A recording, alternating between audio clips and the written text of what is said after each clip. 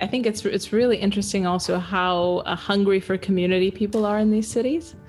But because, the anywhere culture is just not conducive to community, it's very much a transactional thing. It's like, kind of like in Fight Club, you have your single serving friends, you have lunch with them, but you're not really part of a thing. You're not forced to live together, because in a small town, you're essentially kind of forced to interact. This is Jordan Gall, a senior communications associate living in Minneapolis, Minnesota, and you're listening to the Vance Grow podcast. Welcome back to the podcast. I'm glad you're here. Today we talk with Alexandra Kaschuta, who is a writer and Twitter phenom out there talking about things that are relatively controversial, like what is the role of women in the workforce and how much does that cost them in having children? Or why are some ideas completely open and able to be talked about in society, but other ideas not? This is one of the edgier podcasts I've done in a while, but it was refreshing because Alexandra comes at it from an economist's objective view of the world. So I really enjoyed this conversation.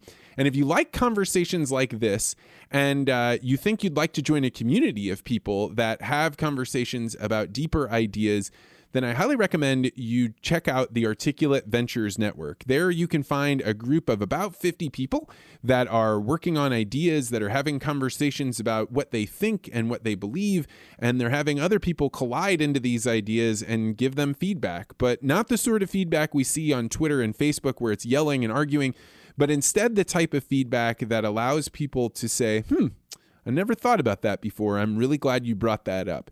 So if you're interested in joining a collection of people that are away from the tragedy of the commons, I highly recommend you go to network.articulate.ventures and become a member of our private social media network. All right, we're going to get on to this interview with Alexandra Kaschuta. Enjoy. Alexandra Kaschuta, welcome to the podcast. Thank you. It's nice to be here. So you were brought to my attention by my good friend and executive producer of the podcast, Ben Anderson, who said, hey, there's this character from Romania that I think lives in the UK that is writing about all of these concepts that we talk about, and you should check her out. And so I did. I went to your Twitter page, and I would say you have one of the most intriguing Twitter feeds of anybody I have seen in a very long time. So tell me about yourself. Who are you and why are you writing these, what I would say are somewhat radical ideas in the relative to the rest of the world? Who am I? It's off the deep end there. I am kind of a new addition to Twitter. I only started tweeting in September, and it's kind of snowballed a little bit. I was writing essays for a longer time, kind of have a blog and just kind of throwing my essays into the void. I didn't really have that much of a following. But then I thought, maybe Twitter would be a place to be if you're a writer. So went on Twitter, and it got, I got a little bit of a following, and yeah, it's been pretty good. I mean, who am I? I used to be a journalist. I work in kind of tech finance now. I used to live in London. Now I live in Romania, where I'm from, in Transylvania. So yeah, I guess, I've always been interested in ideas.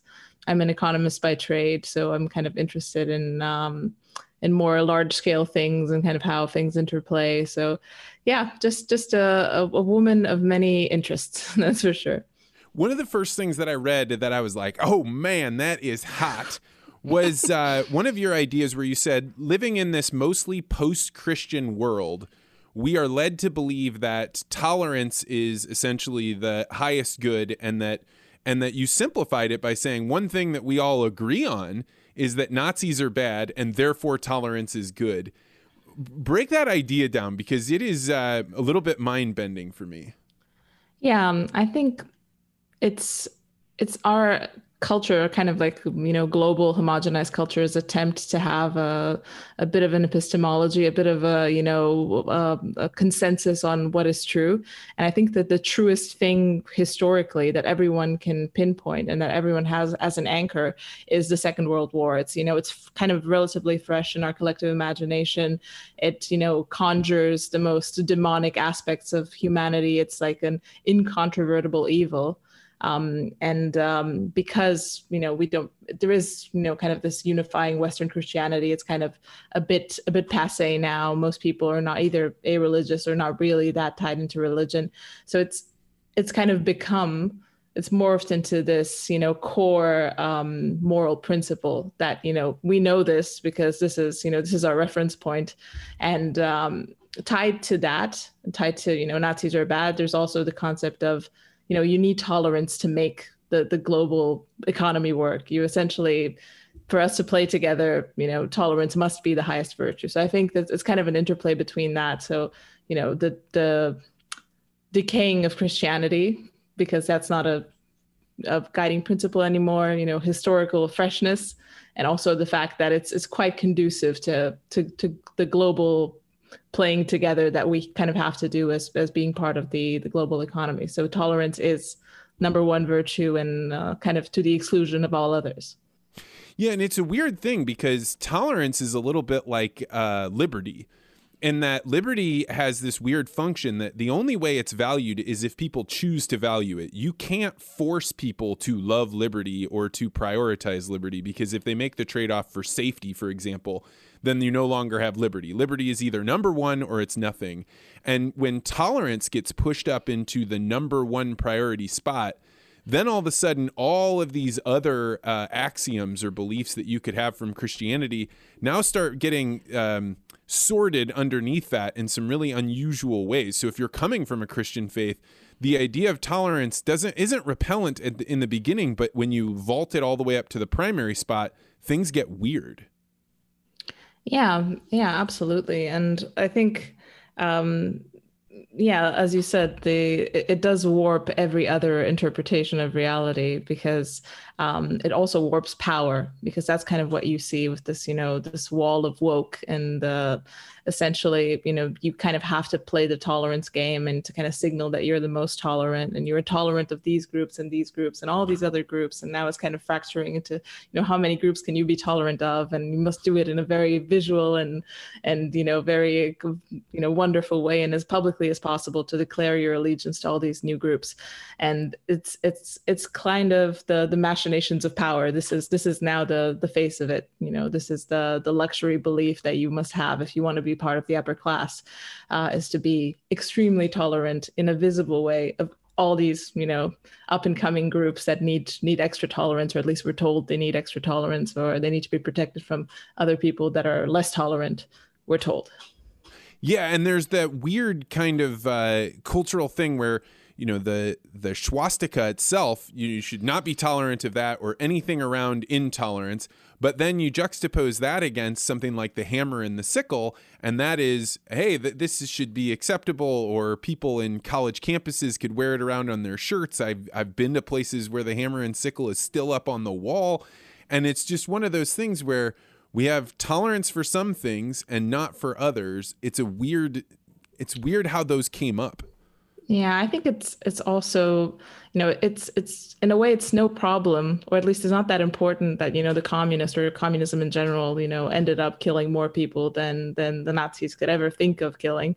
It's the idea that in what name were they killed? They were under communism was all about, brotherhood and equality and holding hands. The Nazis were more explicit in their dark tendencies. And I think that's what people, kind of like, at least the communists had good intentions. And I think it's a lot about, good intentions and professed virtue. Because if people know, or at least that they know that you're virtuous, then there's kind of this thing where, at least we all agree that, good things are good and bad things are bad. And that's how we know that we're part of this class of people who make these distinctions. Though most people, any normal person, makes these distinctions, but this particular class makes them in a very visible way. Yeah, and I know that you are a reader of Nassim Taleb, and I think I have a similar kind of love-hate thing with him. I find his bravado to be really aggressive and something that's hard for me to understand, but he has some ideas that are brilliant, and one of them is the concept of the intransigent minority, right? Where there is a group of people that have a story in their head about the way the world ought to be. and they will just keep yelling and screaming and not accepting anything other than their way. And then what ends up happening is the middle of society that's like, oh, just give them a little bit, just, give into that one demand. And then it just keeps moving further and further. Do you agree that this is kind of where woke culture comes from, or the reason woke culture has become so strong, maybe?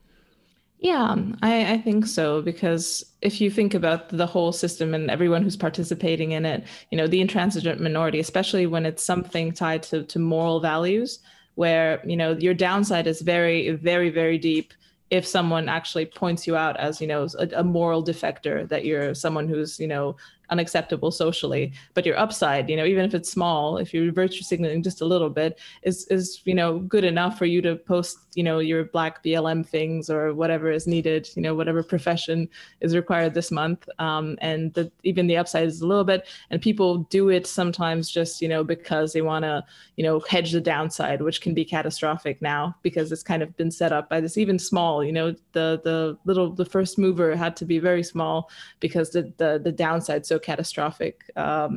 People end up pushed into this direction just by the sheer momentum of it.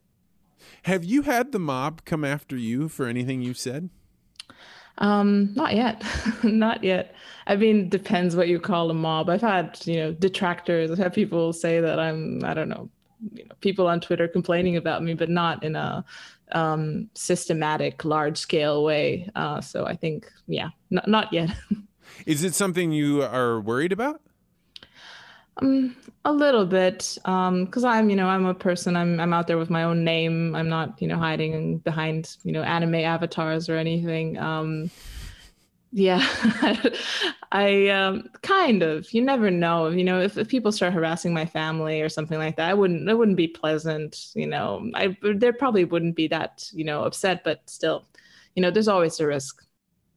And so you're in Romania right now. Is the intransigent minority using woke culture there too? Is this a global phenomena or just one in the West?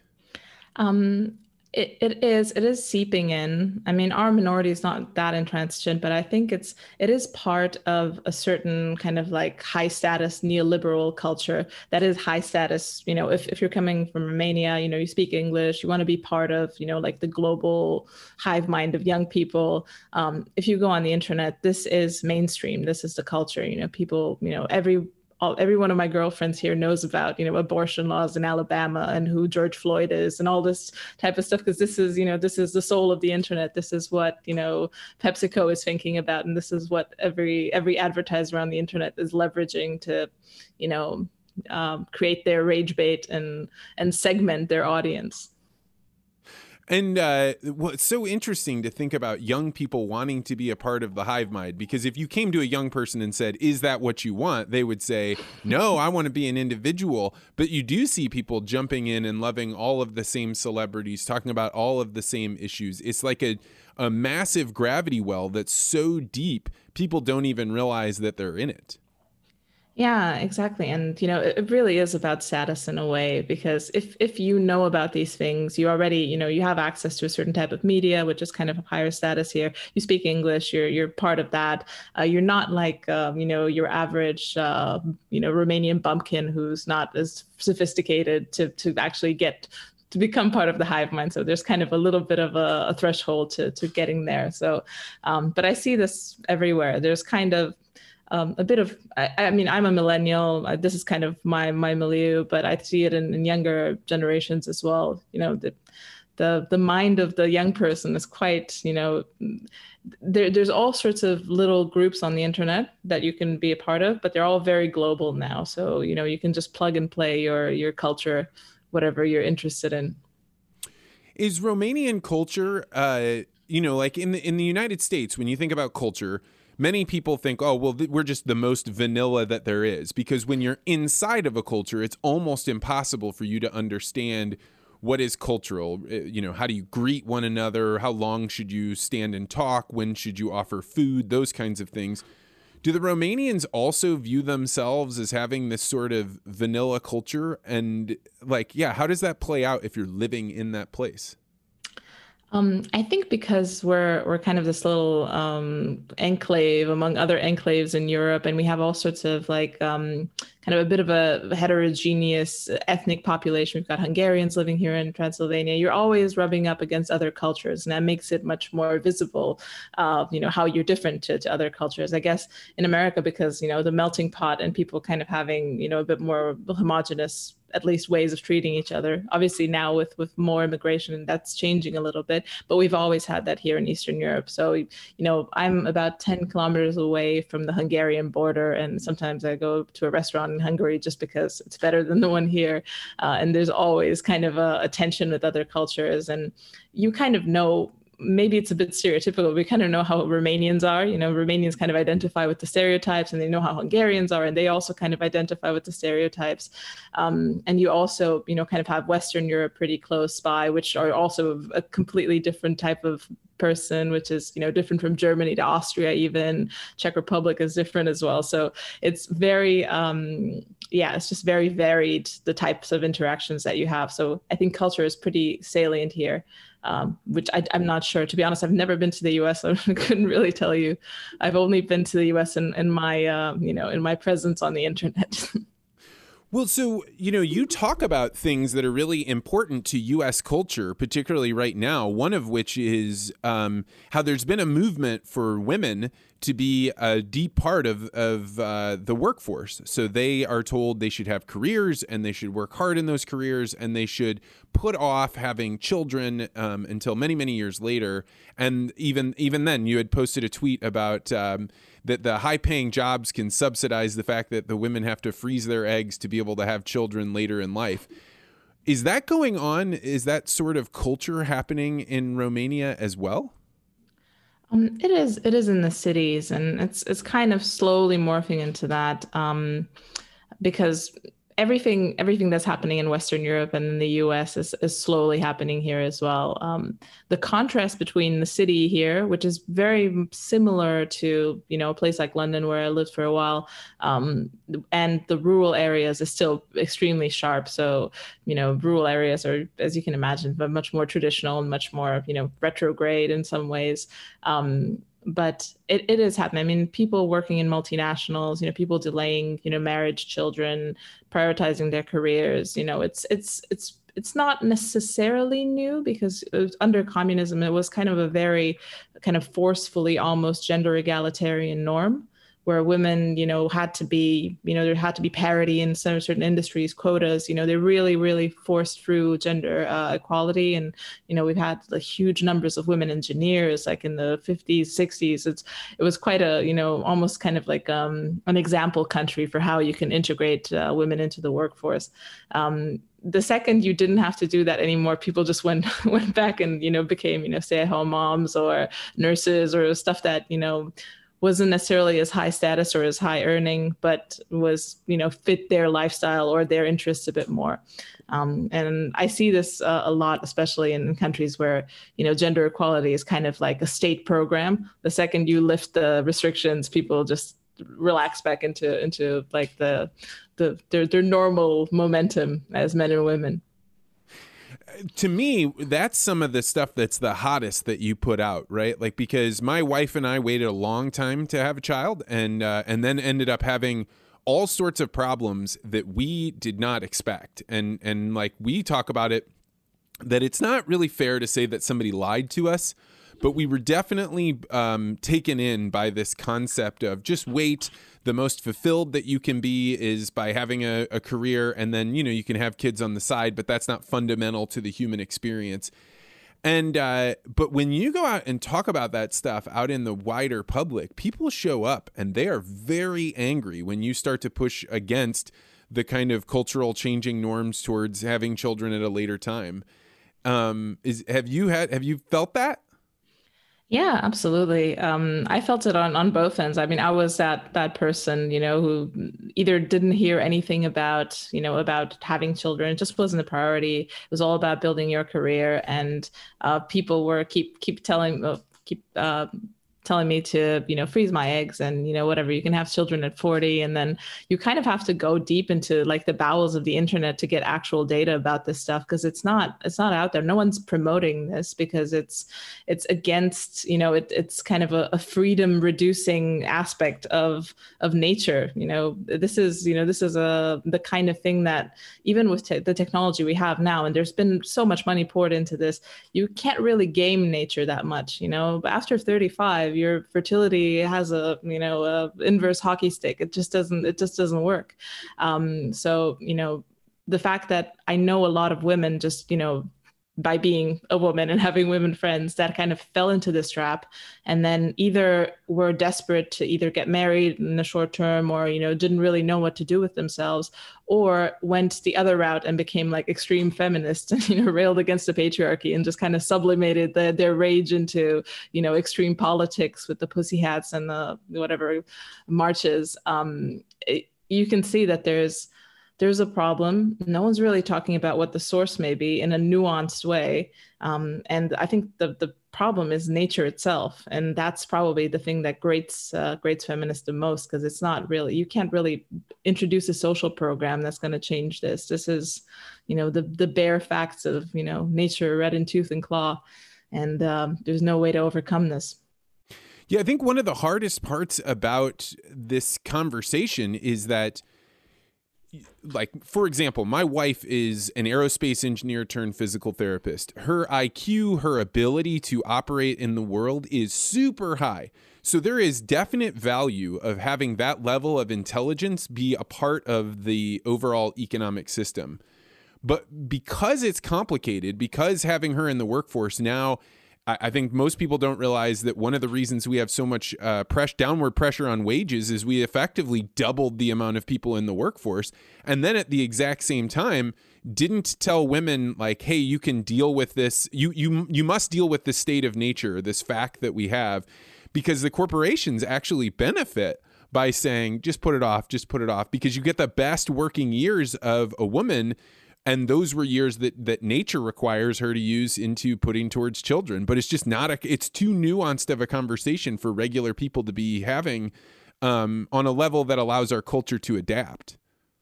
Yeah, it was quite shocking to find out that one of the big consulting firms just subsidized, freezing someone's eggs, just to milk another 5 to 10 years out of their employees, which is... Wait, no, that was legit. I thought that was a joke. They actually did that? Yeah, they help you finance it. It's pretty intense. It doesn't surprise me, obviously. Oh, that's dark. Some women would see this as a perk. It's either this or they have to pay for it. So I guess if they want to foot the bill, but it is pretty dystopian. And the truth is, I mean, this is such a so-called black pill territory, because it is pretty stark. The reality of the situation is pretty stark. And even if you think, you have these high IQ women who could, benefit society immensely by becoming, physicists or whatever. But they could also benefit society by having, 5 extremely high IQ children who would, go into the workforce and, propagate their intelligence in multiple directions. So it is in a way, a local benefit or a proximal benefit, but it's also, the opportunity cost to spread the good genes is also a huge thing that no one wants to talk about, because it's like, oh my God, this is like, Handmaid's Tale. You want to turn women into breeding mares and whatever, but it is just the stark truth. Yeah, and I think I was completely unprepared for this discussion, because even I myself would have told my wife, like, it would be a total loss for you to exit the workforce for any amount of time to have children. But now that we actually have a child, the idea of forcing my wife to go work if she didn't want to would be one of the most painful things that a husband could do, right? Because you see how much she wants to bond with the child, how much time she wants to spend with her. We're fortunate that she actually built her career so that way she could do both. But man, it is not a conversation that is out in the open at all. Yeah, and the way, kind of the feminists in the West solve this problem is to just kind of offload it to lower income women. So it's not like, the child is being raised by robots or by some, ethereal cloud thing.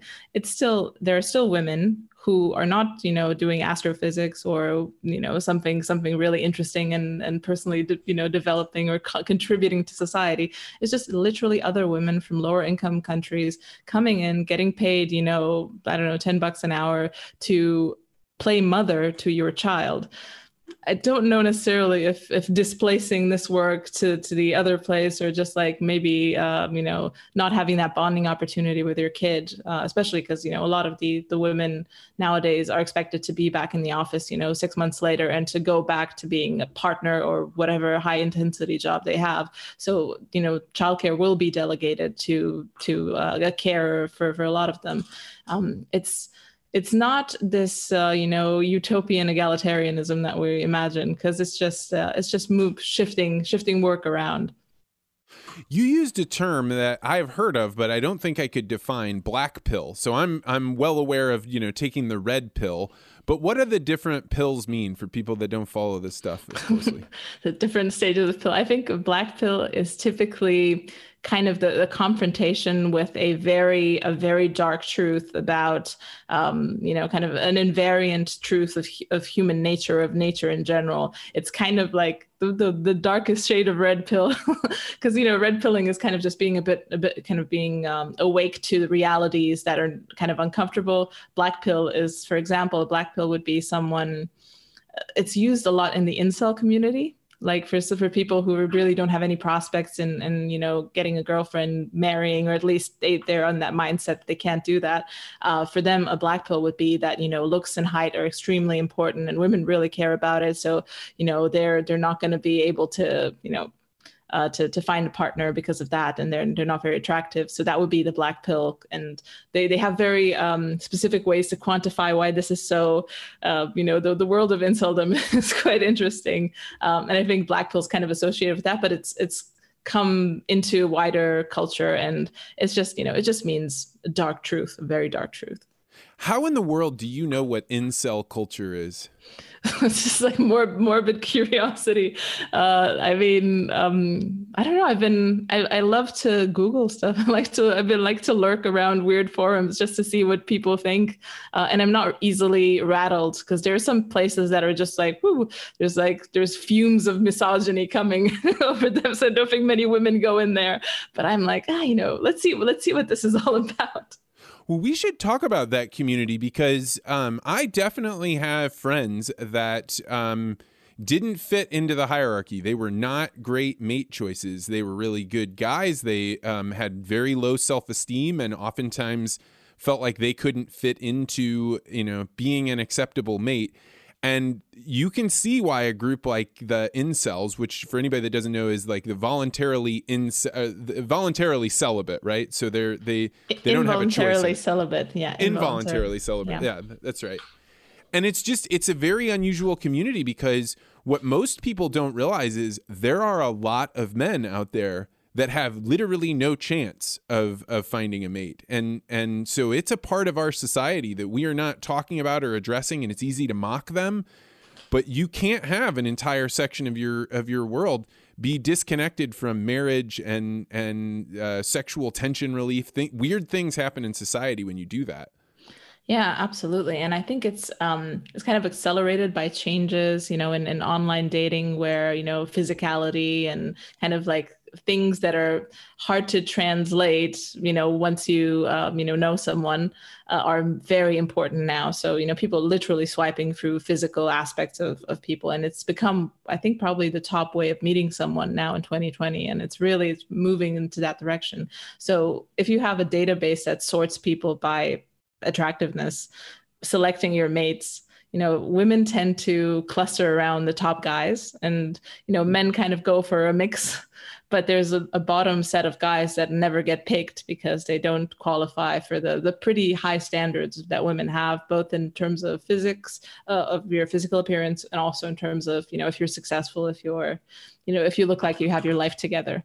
And it's quite tough. And I think I read recently that the levels of celibacy that exist now are very similar to those in like feudal medieval times. So I think it's like 20 to 25% of men are absolutely, at least, completely celibate, which in previous times would have gone into, being monks, or there was kind of a social role for a man who is either voluntary or involuntarily celibate.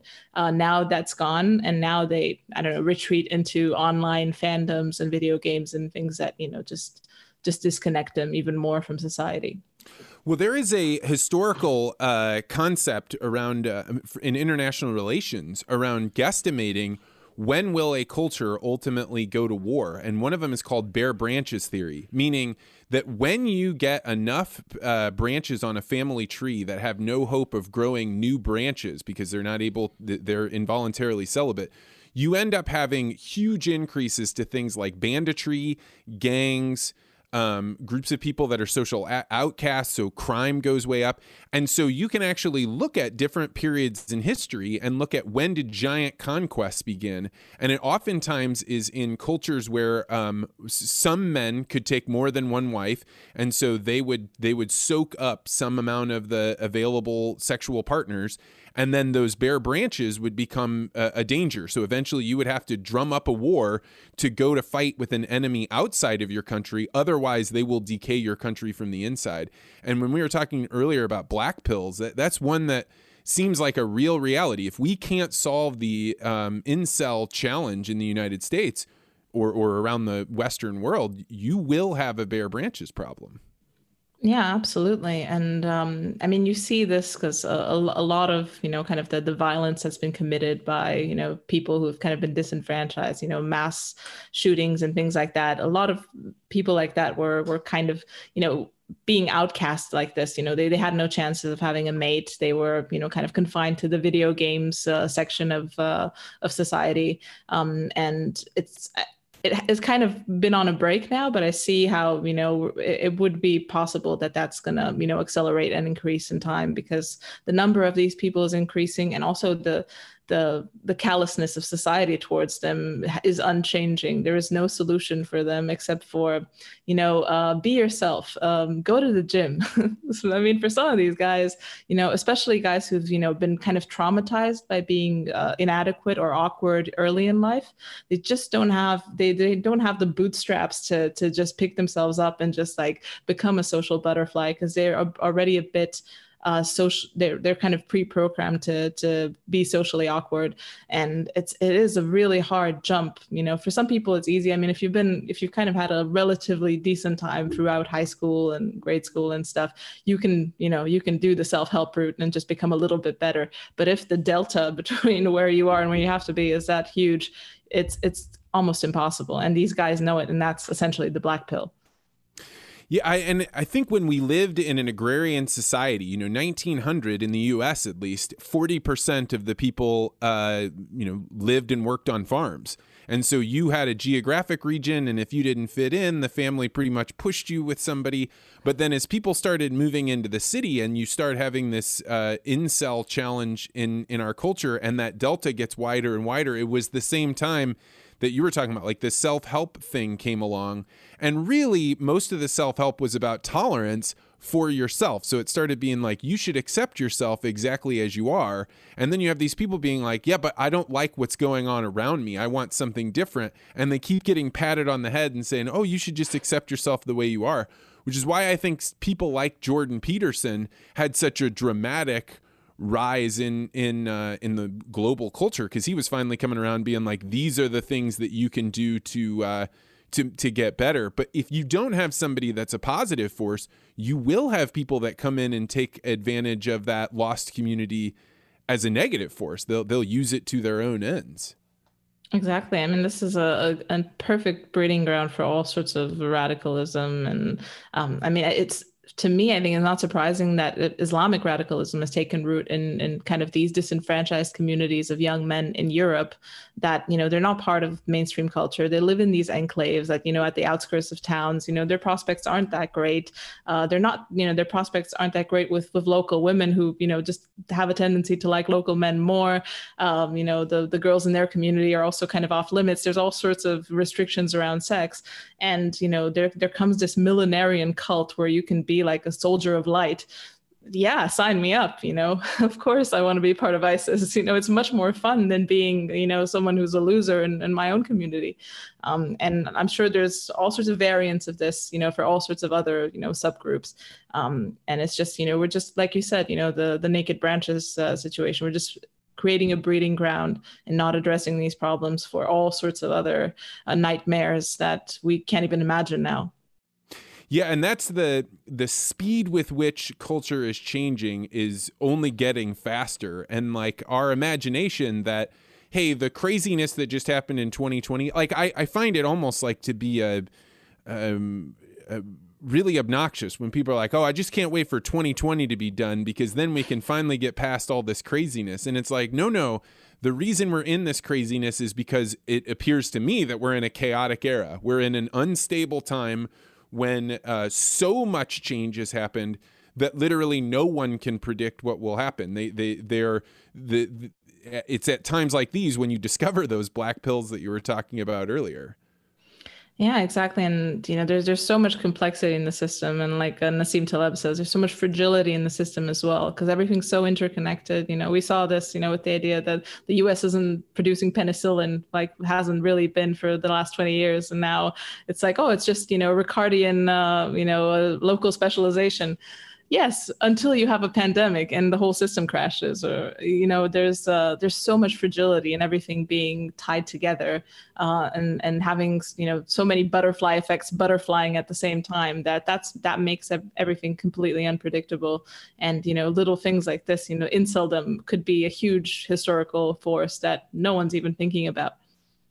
Yeah, and I think that the pushback that people have when they feel like a certain worldview or a certain thing is going on that they don't agree with, and people talk about that pendulum swinging, but it's oftentimes we think we know where that pendulum is going to swing, but it doesn't swing exactly back the same direction it came. It goes in a slightly different vector. And one of the things that you had written about that I found to be totally interesting was this paleoconservatism, which I had never heard, but I saw you with a photograph with was that your grandmother? With the food all around at this giant table. What is going on with paleoconservatism? Yeah, it was just a kind of a joke. I think there's just kind of this meme going around of people who are very online and have all these like ideological labels tied to them. They're Hyperborean, paleoconservatives, all sorts of things, trad, things that people like to associate themselves with online, and how they try to explain that at dinner with their parents during Thanksgiving or Christmas. So that was essentially my grandmother. Unfortunately, she died years ago. So this was a stock Eastern European granny, but kind of looked almost the same, to be honest. All Eastern European grannies kind of have a similar look. And essentially, I was just listing paleoconservative as one of the things that I would have to explain to this hypothetical granny. And what is up with paleoconservatism? I think it's a useful term because, people ask me like, so what do you believe? What's your thing? And the paleoconservatism used to be, it's essentially an American movement. It's kind of the conservatives that didn't really want to be part of Vietnam or didn't think nation building was a good thing. And then you kind of had this split between the paleocons and the neocons. And, everyone knows about the neocons that, love to go get some oil somewhere else or like to nation build, go and do some conquering or some democratizing in other places. And the paleoconservative was kind of a bit of a more parochial type of conservative that kind of took into consideration the fact that, people are local beings. They cluster together in families and groups and communities, and that's kind of the nucleus of thriving for people. And the more you expand these circles, the more instability you bring into society. So you kind of have to start locally and be decentralized and kind of yeah, just have this parochial human as the center of your organizing principle. There's more layers to this, but I think to me that's kind of the core of it. I think it's so important to have names for things, even if the name doesn't encompass every aspect of something. Because when I was in graduate school, so I studied diplomacy, there was no response to neoliberalism. It was just like neoliberalism are the facts of the world. And that, what we believe, like not even what we believe is the right thing. It is inevitable that we will move towards a more United Nations world, that the World Bank, for example, will have much, much more power. And really, ultimately, when we get there, then all of the good guys will be in the right place and the bad guys will be pushed out. And so when I look back on that experience, as much as I learned, I also realized there was a whole set of ideas that remained in the dark because there wasn't even a name for them. There wasn't even something you could do to describe paleoconservatism. Yes, absolutely. I mean, my education is as an economist, and it was the same thing. It was actually interesting because it was a very neoliberal education. There was no, Milton Friedman, Hayek. No one actually mentioned these guys until I had to research it a bit later. And interestingly, because I studied in Austria at the Vienna, at the Austrian School of Economics, which oh my gosh, oh all right, which is very funny when none of the Austrians were mentioned throughout my education. It was all very Stiglitz, very Krugman-esque type of economics, and strangely they called neoliberalism essentially everything that they didn't like about neoliberalism. So essentially for them, the obviously we're going into the direction that you just described, for world government, everything's very consolidated, everything's centralized. But the problem with current neoliberalism was that it was underregulated. So it just needed a bit more regulation, a bit more centralization, a bit more supranationalism, and then things would be fine. And everything that was wrong with that was called neoliberalism. Because I think when I went to college was kind of during Occupy Wall Street. So neoliberalism was a really kind of it felt like a bad word. It had a bit of a stench to it. So whatever we didn't like about neoliberalism, which is obviously the thing they propped up with all their might, because the school that I went to was just essentially a farm for McKinsey and Bain and things like that. So they like neoliberalism. They definitely didn't dislike it, but they do love to use kind of the cool terminology because it doesn't really mean anything. I understand what neoliberalism means to me, but you can use it to mean whatever. So it was really interesting that they did this switcheroo. Yeah, the naming of terms and how those names change over time is one of those things that, like, it goes on in society and it happens and you wake up one day and you're like, wait, that's not what that used to mean. And I think that happens with all kinds of movements, like, Occupy Wall Street turns into the 99%, which then turns into more wokeness and maybe it's BLM or something else. But when you stop and you're like, hey, wait, where can we draw the clear lines about where this movement started and then where it ended? It almost never happens because it's always this rolling ball.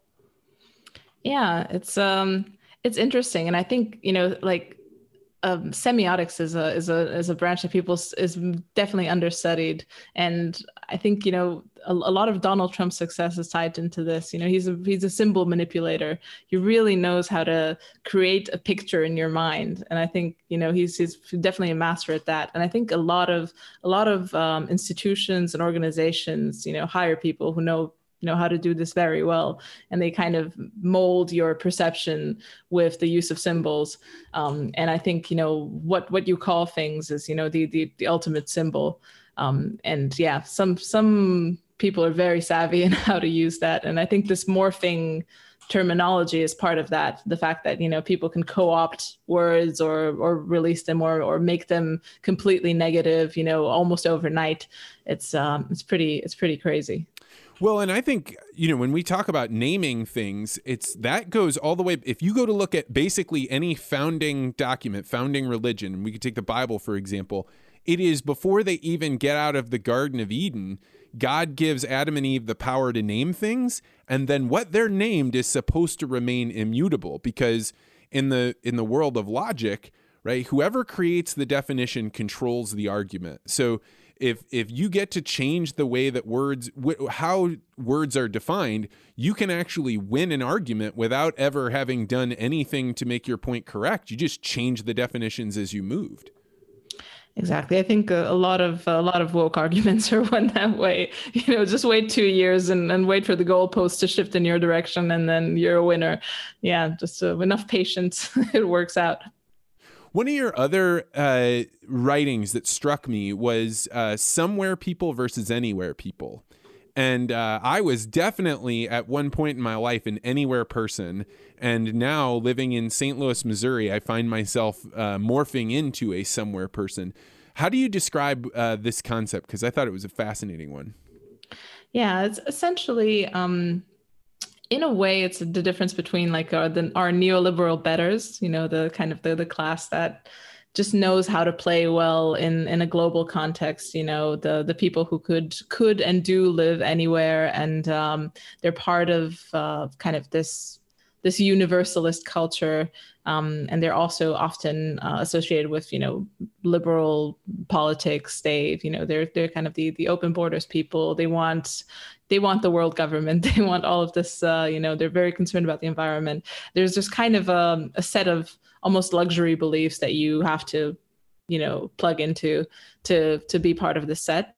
And then on the other hand, you have the somewhere people, which are essentially, your average Joe who is from a place, has family in a certain place, is tied to the local customs, to their kin, to the mores of the local place. And if they are displaced and put into a more, cosmopolitan place, they might feel out of place because they're somewhere, they're from somewhere, and they like to be somewhere, and they're invested in that place. Yeah, I used to always make the comparison when I moved to South Orange, New Jersey from California. People would be like, oh my gosh, it would be so great to live in California. And my point to them was always, well, actually, one of the weird things about the community on the coast of California, if you're in the agriculture section, it's not the same way, but on the coast, everybody moved out there as they grew up and turned 18 or 21 or whatever, because they wanted to get away from the people that didn't understand them or didn't, appreciate them for their individuality. So along the coast, you have a whole bunch of people that are individuals, and there's virtually no community building. They're transient. As soon as they don't like it, they move on. Whereas a place like South Orange, New Jersey, nobody goes there because they think, oh, the environment looks so great, or I love passing by factories. They're all there because that's their small town, their community. They understand how everything operates.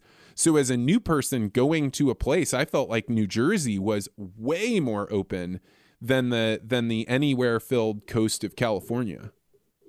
Yeah, I think it's really interesting also how hungry for community people are in these cities. But because, the anywhere culture is just not conducive to community, it's very much a transactional thing. It's like, kind of like in Fight Club, you have your single serving friends, you have lunch with them, but you're not really part of a thing. You're not forced to live together, because in a small town, you're essentially kind of forced to interact. The baker, and if you don't know the baker and you're not friends with him, you might not get bread. Or, there's a bit of a forcefulness to being a local that you have to integrate with. In the big city or in these anywhere communities, you don't have to do anything. You don't have to know your neighbors. You don't have to interact with anyone because you have a transactional relationship with everyone. They're the person who brings you your food is some nameless, faceless Amazon employee. The person who brings you everything else is also, these are very low touch experiences. And living with people is pretty tough. And if you have to choose, then you usually don't. But then after, years of doing that, you really feel the whole of not having a community, because it is just kind of a human universal that you need that. But there's also no clue of how to do it. I really see people kind of grasping at straws, not knowing, what it is that creates community. Well, I think on some level, constraint is what creates community. Being forced to live together is what creates community. Yeah, social media is so much an honor culture, right? Where people go out there and they fight to the death, and it becomes this very much zero-sum game where if you somehow best me, I'm obliterated, which is why I can let loose on you. But if you're going to the same community group every week, or you're going to the same baker every week, the people you encounter, you can't just annihilate them because you have to see them next week and the week after and the week after. And so all of a sudden it tempers your own emotions. And I think that that also makes you more porous to other people having an influence over you. I think like social media has given us this illusion of conflict and feedback, whereas we're actually not getting it. And that's what you get in community. You get people actually hold a mirror up to you and say, hey, this is what I see whenever I interact with you. I like it. I want to make more of it happen. You get invited to more things. And social media just doesn't work that way. Yeah. And it's essentially, there's no obligation in social media. Yeah. Not the same obligation that you'd have to family or to close friends or people you actually physically interact with. In social media, even if people, shower you with praise, it's a very shallow level of interaction. It's like they could unfollow you tomorrow and that would be it. That's it. And I think a lot of people just kind of like it. I mean, I like it. It's just great to have people tell me, oh, this is amazing. But also it doesn't really, it's just not a human interaction. It's kind of a human machine human interaction. There's always, the layer of I don't know, distortion between me and the other person, even if we are communicating about real things. And, it's all kind of tokenized, it's all like, oh, it's not that the person likes my thing. It's that they gave me a like. There's always the layer of the FANG Signaling. or tech oligarchy. Yeah, exactly. Trying to make them addicted to me and me addicted to them as well, which is also kind of a bit distorting. It's also a bit dystopian, the fact that these machines are calibrated to milk my attention to a crazy degree, and they do the same to you, and essentially they're selling me to you and you to me, which is it's always a weird thing to think about. I think that your point here about people not knowing how to create that community is actually something I'm grappling with right now, because you have coronavirus, which has given everybody permission to violate all social, constructions that they had before. If you don't want to go to a meeting, you don't have to anymore. If you don't want to see people, you can say, I'm not feeling well, and nobody's going to question it. But then on top of that, like, we don't actually know what it takes to run a community organization. Like, how do you keep running into people? What do you do when you have somebody that dominates the group?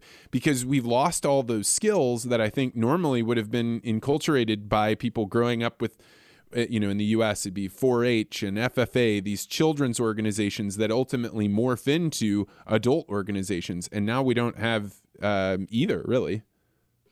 Yeah, it's definitely a thing. It's a if you don't use it, you lose it type of situation. Even with like social skills, and I mean, we've had entire generations that have never really developed social skills. I think it's quite a transhumanist situation that we're in. Liking something is not a social skill.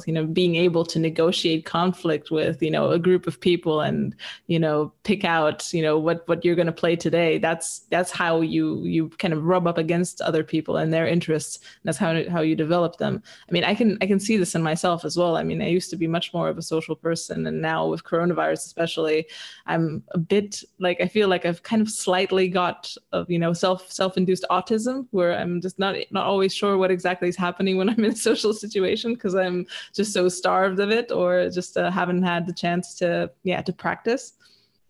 Yeah, well, like with a 4-month-old child, I am constantly looking for any signal on her face, like through emotion. And I find myself having this one experience with the child in my home. I'm watching her intently, and then you go out into public and you have 2/3 of somebody's face wiped away. It turns out that now in today's culture, the emoji is about as much emotional spin as you can put on things, because in real life the mask covers it up. I don't know about you, but I feel like normally I would smile at people and it would encourage this interaction, and now I don't get that. And I think that this is going to have really weird long-term impacts on our culture that people just you're not even allowed to bring it up, because to question the validity of masks in and of itself is seen as abhorrent. Yeah, this is exactly what I was thinking about in the last few days, because we have a total mask mandate here in our city, and it's like indoor, outdoor all the time.